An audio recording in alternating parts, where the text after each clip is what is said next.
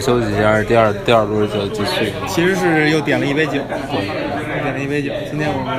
来到这个著名的 America 国家，就是来喝酒了。我看一下笔记记着呢。习惯每天晚上2杯酒了，怎么办？你也说的跟已经喝了好几次似的，其实并没有，并没有。对，都是好孩子。还是第一天下午的时候，还听了一个游戏行业的一个律师来讲，就算是做 indie game， 就是独立游戏，你也应该注重的一些法律问题。这些律师呢，特点是说，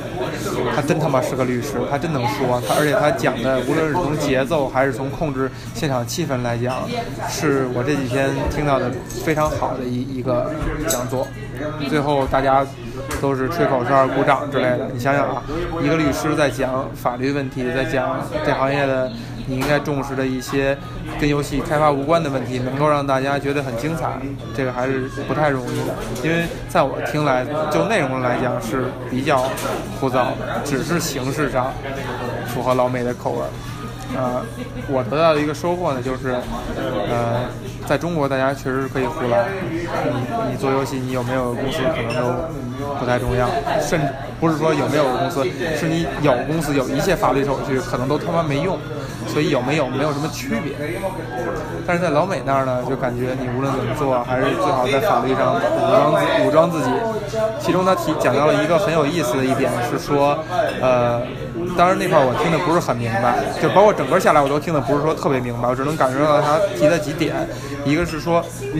就是你在面对13岁孩子这个坎儿的时候，一定要小心。就是你在游戏发出之前，一定要有一些手段是让13岁的孩子，跟你签订一些协议才玩。或者就是以什么手段屏蔽他们。如果你游戏做不到一些美国对13岁以下小孩的保护的那些点，如果你没有做到的话，一定要规避这一点，因为这是所谓的小游戏的公司最大的风险。再有呢，就是他可能着重谈的还是说你在做 indie game， 可能几个人之间，在一开始大家觉得我们不要谈这些很 ugly、很 boring 的问题，快速开始，以防大家这个热情被消磨，而就在毫无保护的前提下就开始了。那么你将来有很多澄清的问题，尤其是美国这个比较法治的国家。再有就是 indie game 的人，他不能随心所欲的获取资源，所以你可能会找一些 freelancer 啊，找一些外包的服务，在这些方面也要做好明确的法律手段啊。这个我觉得对于在中国的开发者来讲，如果真是做美国生意的话，还是在法律上得考虑清楚的。当然前提是你游戏能火。这个环节我就说完了。洪老师要不要插一个让我喘一口气？插一个第一天的其实我第一天已经写的比较多，第二天比较多。基本想说的也都说了，我想想我可以去补充的啊。我觉得有回到昨天说的一点吧，就是昨天说的那个 Frame 的这个创作者，挨着说吧，先就把这两个创作者都说一下呗。第一个是 Her Story Sam Barlow 今天拿了5个奖回去，算是今天最大的赢家，是5个，应该是5个最大的赢家。这个游戏做的怎么样？我觉得之前我也写过这种对游戏的回顾，现在回来说一下他这个创作过程。创作过程让我记得比较深的是他的所有这些灵感的来源。我说过吧？没说吧？没说，因为昨天没录。First Story 咱们俩确实聊过一次。对，但是没录。录了，在 Costa。Her Story 应该是你那个之前。好，我们继续啊，我们讨论一下有没有聊过这个。Her Story 这个游戏我们是聊过的，但是它的这个研发过程我是没有聊过的，因为是昨天听这个创作者本人讲了之后才知道的。就是他首先他一开始是在大公司工作的，然后做过一些比如说像寂静岭，他可拉米做过，但是后来离开了可拉米。他离开之后想自己做游戏，但是他想做一些肯定是很不一样的游戏，基于探索一下游戏叙事这方面的东西，所以他一开始想做的是一个相对来说侦探游戏，其实他觉得侦探游戏可能比较有意思，然后在做侦探游戏的时候，他就想着重在侦探的审问这个环节上来做一些叙事，来探索可能性。因此呢，他就花了6个月的时间去远离电脑、远离网络，然后他去翻了很多这个警察刑讯方面的书，然后看了大量的，因为美国有很多公共刑讯资料是要放开的，就是公开的，所以你所有人都可以看，包括其中那个受刑者或者受到审问的人的各种各样的奇形怪状的，比如说他在电视新闻上看到有一个被指控的人在刑讯室里面，也不是没有刑啊，就是审讯室里面，他是自己对着墙倒立了起来，就是各种各样的奇怪的行为都会出现，就是在审讯的状态下，人的心理状态是非常不稳定的。然后同时还给他有一点比较，就是给他做这个游戏有一个灵感来源，就是本能这个片子。这个片子里面是有这个审讯的情节的，我记得。但是他所提到给他灵感的，并不是游戏的这个电影的正片，而是电影的 DVD 版的花絮。花絮里面就是有演员试镜的时候，沙朗斯通试镜的那个片，因为是试镜，所以是完全没有经过任何处理，也没有化妆，还有一种原生态的状态，看起来就真的像是在受训，就是素面朝天那种。整个的拍摄的那个精度也不是很高，看起来就跟真正的这个刑讯录像带那种感觉，那种质地非常像，特别糙，还是挺能给人一种对，但是他的演出又很好，真实的好感觉。对，然后我觉得他一下这个 Her Story 这个女演员这个调子，就是从那边就来了，对。然后再说到这个游戏的这个游戏的这个结构，就是怎么从关键词这个系统是怎么来的？它就是说传统的阅读体验或者传统的叙事体验是要求你翻开一本书，从头看到尾有一个时间顺序。但是这种体验呢，往往会导致你对很多东西都有一个前置的信息的一个提示，然后就是你有时候你读着你会觉得这个故事没什么悬念，因为你是所有东西都猜出来了。那可能有的部分其实他写得很好，你可能对你来说也没有那么高的欣赏价值了。他所提到的就是另一种阅读方式，就是这种阅读方式就是说我打开一本书，我随便翻到某一页，然后我去看哪一段我觉得有意思，他抓着我了，他叙述的东西抓着我，就从那儿开始看。但是我看的时候，因为我对前面的东西都不知道，我就需要慢慢去拼哪一个角色到底是在字里行间流露出他和他的动机是什么，他的人格是什么，他跟其他角色的关系是什么。那这种体验就是说，其实这个故事在某种程度上说是你在把自己用自己的想象力的把它补全的。这也就是为什么它的整个演讲的题目就是运用玩家的想象力来讲故事。那么它最后你可以看到它所呈现你面前的是用搜索关键词这个系统所串联起来的一个，就类似于一个没有顺序的书，打破了一个空间顺序和时间顺序的书。那最后玩家需要用自己的想象力把它补全成一个又一个故事。所以我觉得对给我比较触动的其实就是说他这种还真是就是包括我印象很深的是他这个演讲的题目，就是说他已经点出了这一点了，就是说用 player 的 imagination 去帮助完成一个游戏，完成一个体验吧。这个点我觉得也是为什么 Her Story 在今天晚上的颁奖上能够横扫几乎一切他被提名的环节的奖的一个最大的原因，就是他真的还原了游戏的针对其他艺术媒介的最大的那种特点，它真的是抓到，它真的是就是利用好了，就是玩家自己来创造他的体验，他决定了他的体验，或者说他的努力很大程度上补完了这个体验。就是你看所有今天提名的出现的这些游戏，绝大部分的游戏是在传统游戏的这个领域。所谓的传统，我所说的就是，它通过设计规则，它通过设计流程，它是在尽量，它在强化创作者对游戏的控制力，对玩家的控制力。这个其实我更想说的是另外一个角度，就是作为同样是就是 narrative， 就是所谓的叙事也好，还是表达也好，推动的游戏，我们先说 First Story 肯定是一个 narrative 驱动的一个游戏，在其他同类这样的游戏，比它做的不一样的一点就是，如果一个很强 narrative 的游戏，它的自由度一定很小。对，它给人带来的一个玩家互动的感受，其实是说，我们让玩家有一种参与感，让他更贴近这个故事，更带入进来，去体验一个完整的故事。然后我们为了让这个故事的一个顺理成章、一个顺序、一个完整性，肯定会牺牲一些自由度。而 First Story 却恰巧是说，在互动层面没有失掉游戏的那种强互动性和玩家的自主性，对的同时还能够把叙事做得很好。对，这个确实是很了不起的。对，所以更值得讨论就是他怎么做到的，这可能稍微深一点，需要再想想。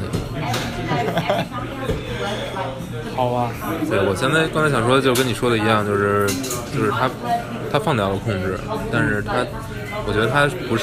不是在用游戏机制来控制，或者说他是在用，就是正因为他有这套游戏机制的，他这套机制摆在这里，然后他是用材料本身的这种关联性细节，比如他会刻意去做一个 Excel， 把所有的词的出现频率再统计出来，对，那最后他会根据这个频率去调整每一句话的写法，对，保证。其实他还是从某种程度上从统计角度，从推理角度去判断了人可能会造成的反应，对，然后尽量的让这个体验做的不那么不平滑，还是把它平滑出来。但是它是通过对材料的给予处理、细化处理，它不是通过把你强制的绑定在某一个叙事套路里面去实现这一点，就是比较巧妙了。对，就是你不察觉它。对。很不错，所以其实他拿那么多奖，今天我们还是都挺高兴的。所以其实如果这么看的话，就是游戏啊，在设计和叙事方面，其实还有很多很多可能性，可能是只是大家还没有想到而已。对，而就是这包括今天在那个颁奖现场，我也跟小红在说。我说这个 Her Story 这种，就是他就是真正诠释什么叫 talent， 就是他这种天才，这种所谓的insight，或者说我们叫洞察来讲，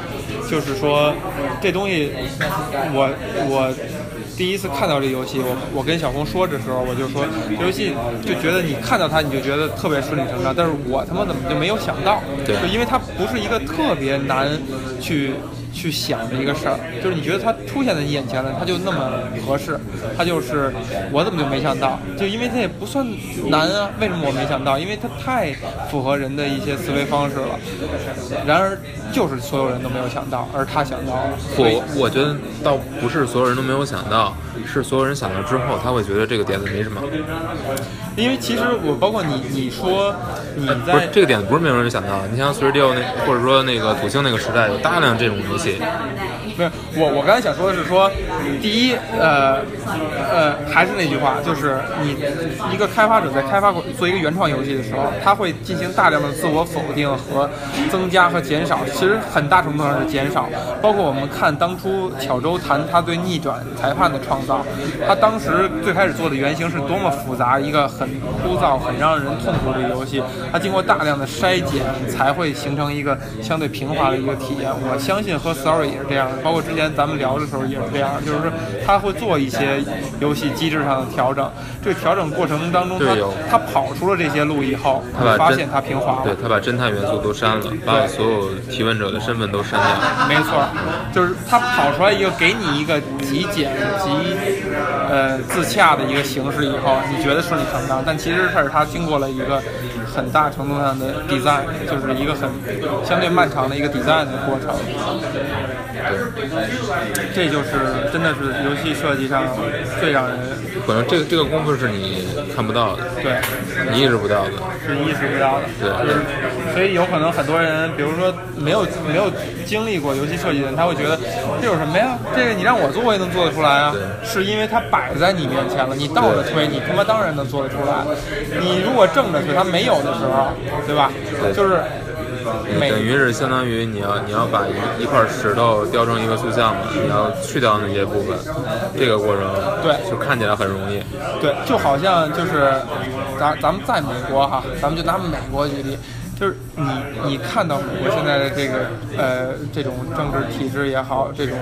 社会构成也好，你觉得很顺理成章，你觉得我操，我是他妈founding father，我也能做出来。其实是因为在他之前是没有这样的结果，而是这些人一点一点的把它试验出来的，那就是其实是很伟大的，是一样的道理。夸一夸，虽然这个身边的人也听不懂中文。这Her Story 我觉得就咱们倒不用说过多的去再去夸了，去夸人家，只是说我就想说的是说在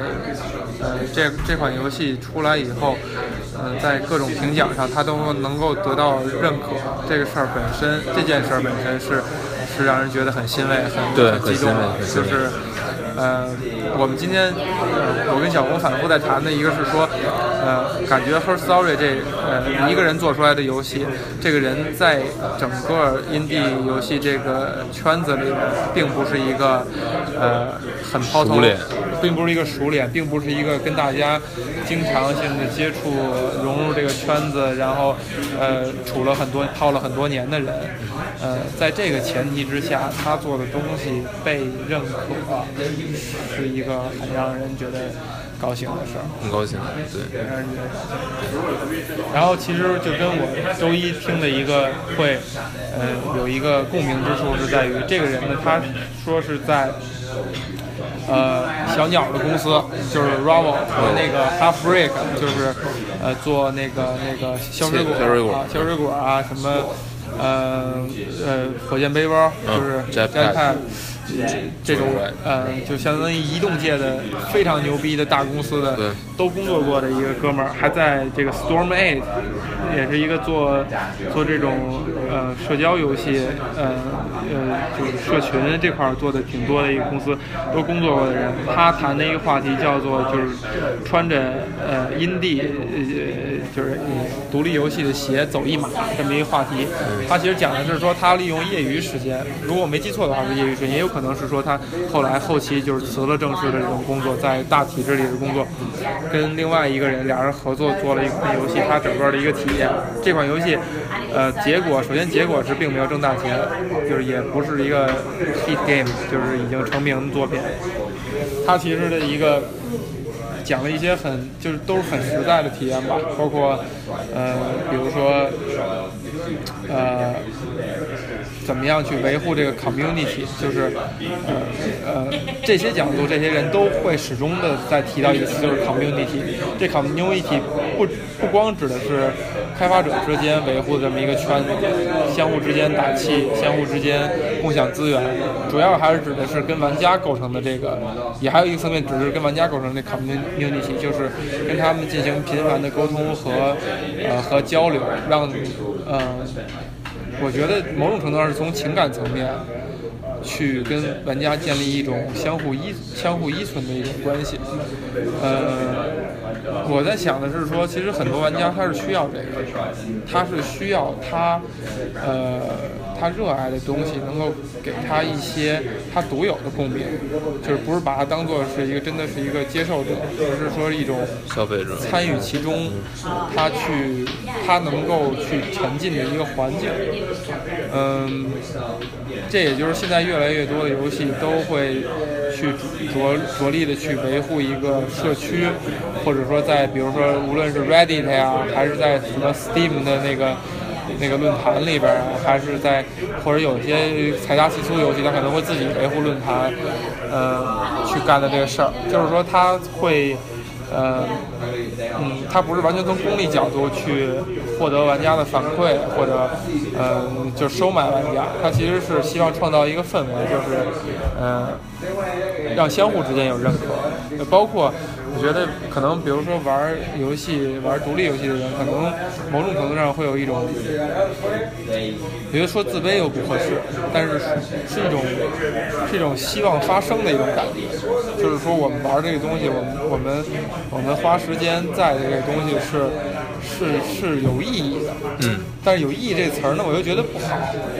就好像是就是它是一个应该被认同的，就是这么一个感觉。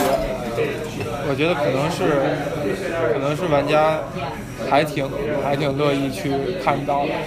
包括比如说像 Steam 像 Greenlight 这种东西。某种程度上，它虽然看上去是说给那些大量的独立开发者开了一个窗口，让他们能够有机会在 Steam 上架，其实更大的程度是希望在早期就让玩家跟这个游戏建立一种情感的羁绊。对，就是它是因为我的认可，它才能发售，或者说我喜欢一个东西，我在它发售之前我就已经喜欢了，我有一种就是伯乐的感觉，我慧眼识珠的感觉，然后我再去买它的时候，我就会不自觉的跟别人去推荐去安利，它就形成了一种就是剪不断理还乱的一种关系。这个就是听完这个会，我觉得挺有意思。就是 Steam 这个事儿做的，不知道它是无心插柳也好，还是怎么样也好，它是一种有一种很微妙的一种关系，就是让玩家有一种除了一次性交割，或者说我当做你一个消费者以外的一种参与感。这个参与感成就了双方，对不对？这个小红，你有没有什么感受？觉得这是一个趋势吧，就是不管是对于 indie game 还是3A游戏都是这样。3A 游戏也是这样。3A 游戏怎么搞啊？找什么？我觉得是，比如说一些宣传手段就是嘛，就是他会把玩家的反应纳入到其中，他会刻意的去误导玩家，或者说去引导玩家，然后和玩家玩捉迷藏、玩游戏，互相来猜，这些东西都是一种和玩家的互动，就是他把你纳入我的游戏制作过程当中，纳入我的游戏整体的宣传的过程当中，让你去参与，让你去猜，让你去想象，让你去翻这个游戏的历史，这些所有的工作都是说玩家之间一种沟通，只不过不是像你说的那种纯粹的是我希望你支持我希望你就是你给我Greenlight投票，不是完全这种概念了。因为3A游戏本身它就拥有一定的受众群，这其实它不需要的，可能不是说那种，它是在那之上了。就是说你已经跟我建立这个联系之后，我怎么去让你觉得这个事情有意思，娱乐你，让你觉得参与到这个过程当中是很有一种参与感吧。我觉得就是说我跟他是有关系的，然后。对，我觉得这种活动可能更有意思一点。但如果是单纯的说我跟你建立一种情感上的联系，我希望你能支持我，可能会比较简单，还是比较简单，但是也挺好的，也很好。对于 indie 的开发者来说，这也是非常重要的。但是我觉得，就像今天 Vol.16 那个开发者说的是，就是你不可能永远是保持，就是很自然的保持一种人家支持你的状态。它的游戏在 Early Access 加入一些 feature、一些特征、一些游戏的技能，就会导致玩家对它很反感。就觉得我一个玩得好好的，你给我加这么一个我非常讨厌的技能。对。那这个时候你的开发者应该怎样？你是向玩家投降，因为玩家都说不好，你把它去了，还是说忠于你自己的设计理念？这个其实它这一下跳到咱第3天了，但是既然说到这儿，就说两嘴，就是说 Vol.16 他确实也着重谈了这一点，他把这当做是他做 early access 的一个收获。就是说这个你先给我解释一下吧 ，The corpse in the room 什么意思？是有具体意思的，确实是。我觉得他有可能在做 PPT 的时候偷懒了，或者说他忘了。这个the corpse in the room 是指的是游戏的系统的一部分，就是你的敌人是4个并排，你杀了一个以后，他的尸体留在现场。他那个是 literally 指的是尸体留在了 room 里，就是尸体留在现场，他也占了那个位子，也就是说，原来站在第3顺位的敌人，他现在仍站在第3顺位了。那你有可能，比如说有一些招式是清除尸体，或者说你就砍尸体，把尸体也有一定的血，砍死以后，尸体没了，这个敌人才顺位的往前移。所以后边他说的那些东西有一部分我觉得是跟这个主题是没关系。这个到底是跟给玩家造成什么样的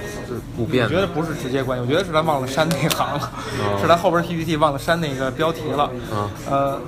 Dark Age Dungeon 他说到这个 Early Access， 就刚才你说这问题的时候，我觉得他是他最后的总结就是 take away 是告诉，就是说你在 Early Access 的时候去动核心的 mechanic， 就动gameplay 是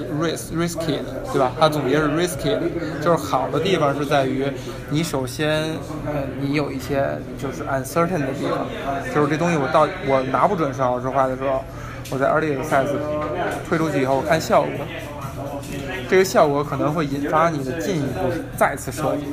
我相信它关于 strength 的那个设计，就是 stress 那个设计100%、200%一定是 early access 之后他才想到的。对，他看到玩家反应以后，他才觉得我希望我可能会这么去改这个系统，所以他可能会给你一些新的想法。第二就是像刚才你说的，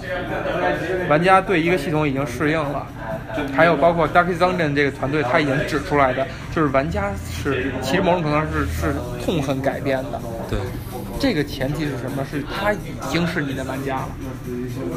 对吧？他已经是你这款游戏的玩家了，他是痛恨改变的，但你有可能通过改变会吸引更多的人。这个我觉得就是所谓的 risky 的部分，就是你到底是会完善你的设计，还是说维持你相对已经认可的设计。这个就是很难说了。这个东西永远没有个结论。这没有结论的，没有结论，就是其实就是个例。你任何时候，你只要决定你发布了，就代表你此时此刻已经决定我这个系统是稳定的。我觉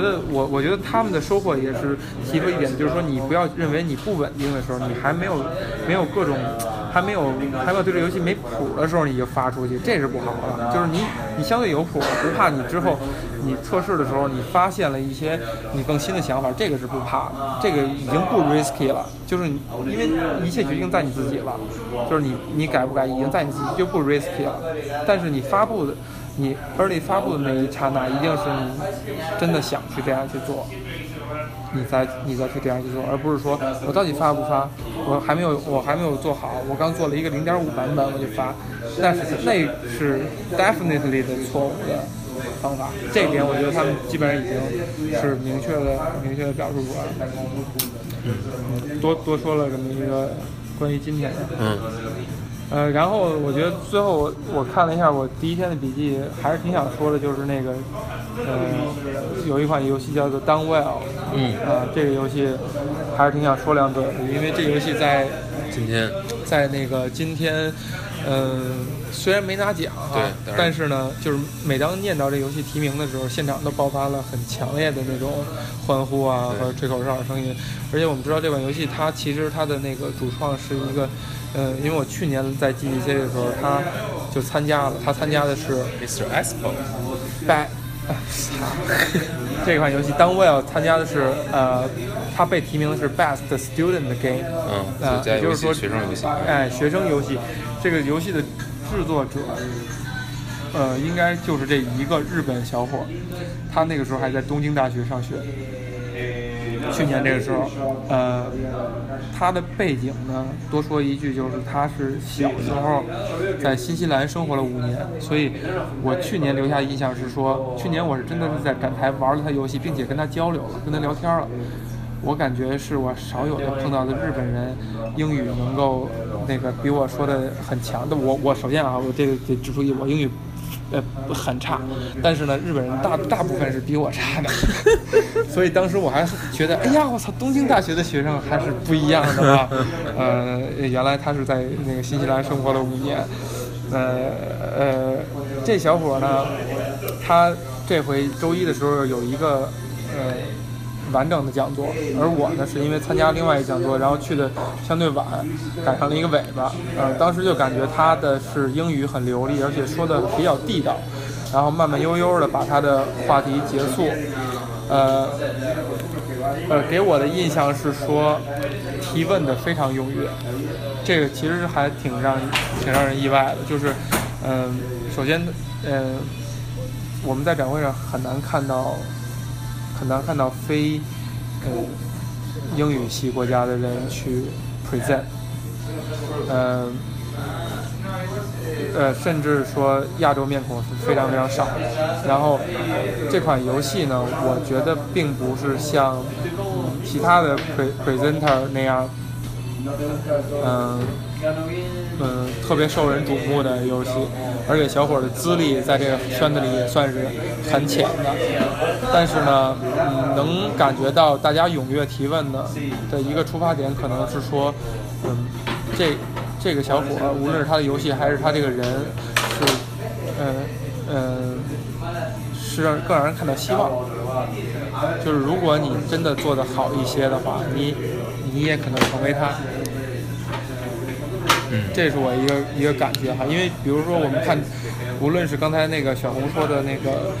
Her Story 的制作者，还有包括什么 Frame 呀，什么那个 Dark Dungeon 啊，你就觉得这些游戏和他们的制作者，他们的这个人给人的感受是说，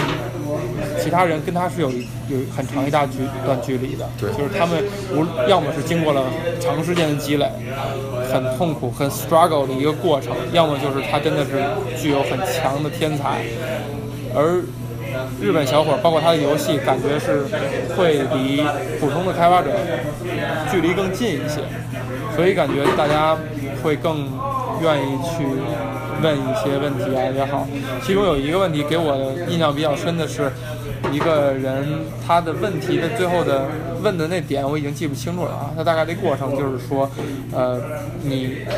欧美的开发者非常非常多，而你作为一个孤独的日本开发者，就是 lonely Japanese developer， 你对此类似于你对此有什么感想之类的。当时这个日本小伙呢，就是首先是先了一段时间，这时候大家底下就爆发出友好的笑声啊。然后他说实际上我能够见到和认识好多从日本来的开发者，并不少。就首先他觉得并不少，所以他并没有去把这个当做一个问题去思考。然后他说，可能是因为日本的独立开发者没有英雄迸发出来。然后这个时候呢，场下有一个，我还能看这个人离我还挺近，是一个胖子，是一个老美，一个胖子，大声的喊了一声 "You"， 我说你就是那个英雄。然后全场呢就报以了热烈掌声。这个当时这个场景我觉得还是挺动人的，就是动人的地方呢，几点呢，就是说一个是这个日本小伙呢，我觉得还是挺体现了咱们东方人的那种比较谦虚、比较含蓄、比较谨慎的那种态度。就他真的是以一种很谦虚的方式去思考这个问题，虽然他可能并不认同这个问题，或者并不认同提问题的角度。这一点我觉得是还挺让我觉得作为东方人是还觉得挺自豪的，就是我们还是挺温文尔雅的。然后再有呢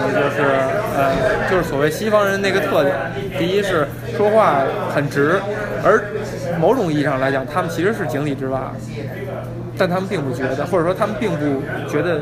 我就算是井底之蛙我也愿意去说这个话，就是因为我不觉得这个是什么丑的事儿。所以有可能他真的就提问题的人他是看不到除了英语世界以外的其他语种也好，包括其实我们能看到有伊朗的，有甚至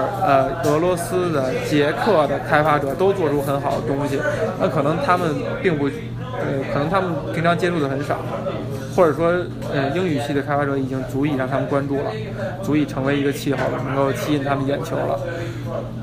所以他会问出这样的问题。因为咱们作为东方的人的话，其实是能看到一些来自其他世界的东西的，他也展现了他们西方人的一些特色，然后甚至包括在底下喊 you 的那个人，也体现了一种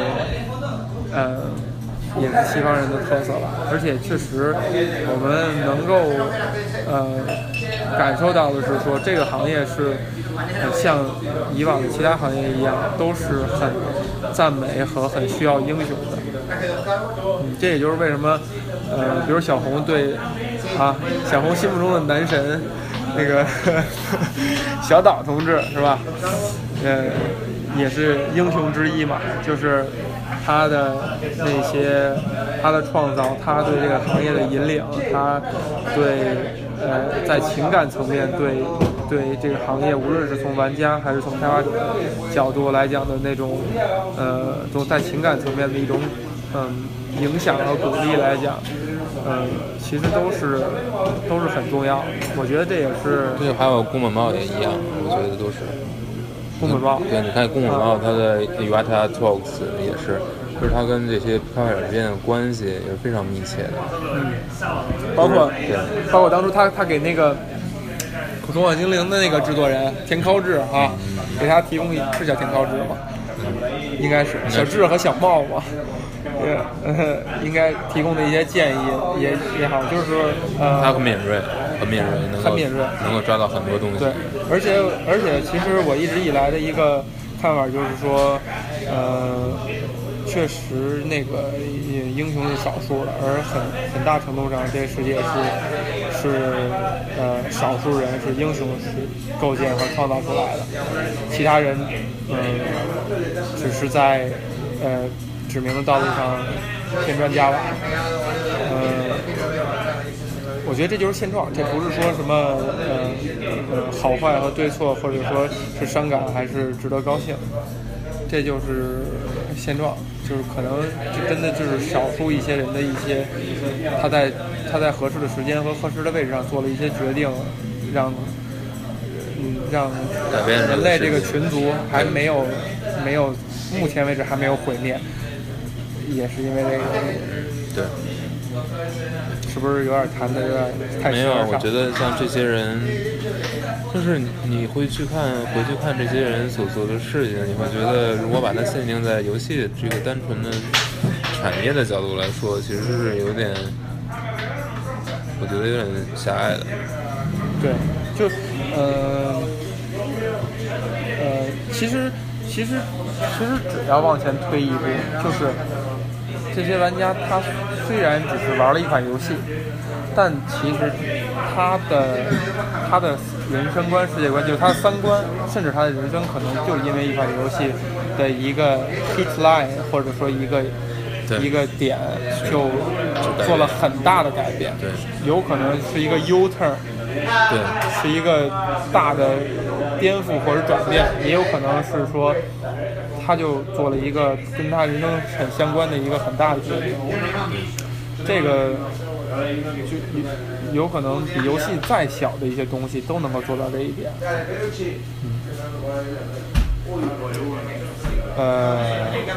第一天基本上就是这样了。好，明天继续。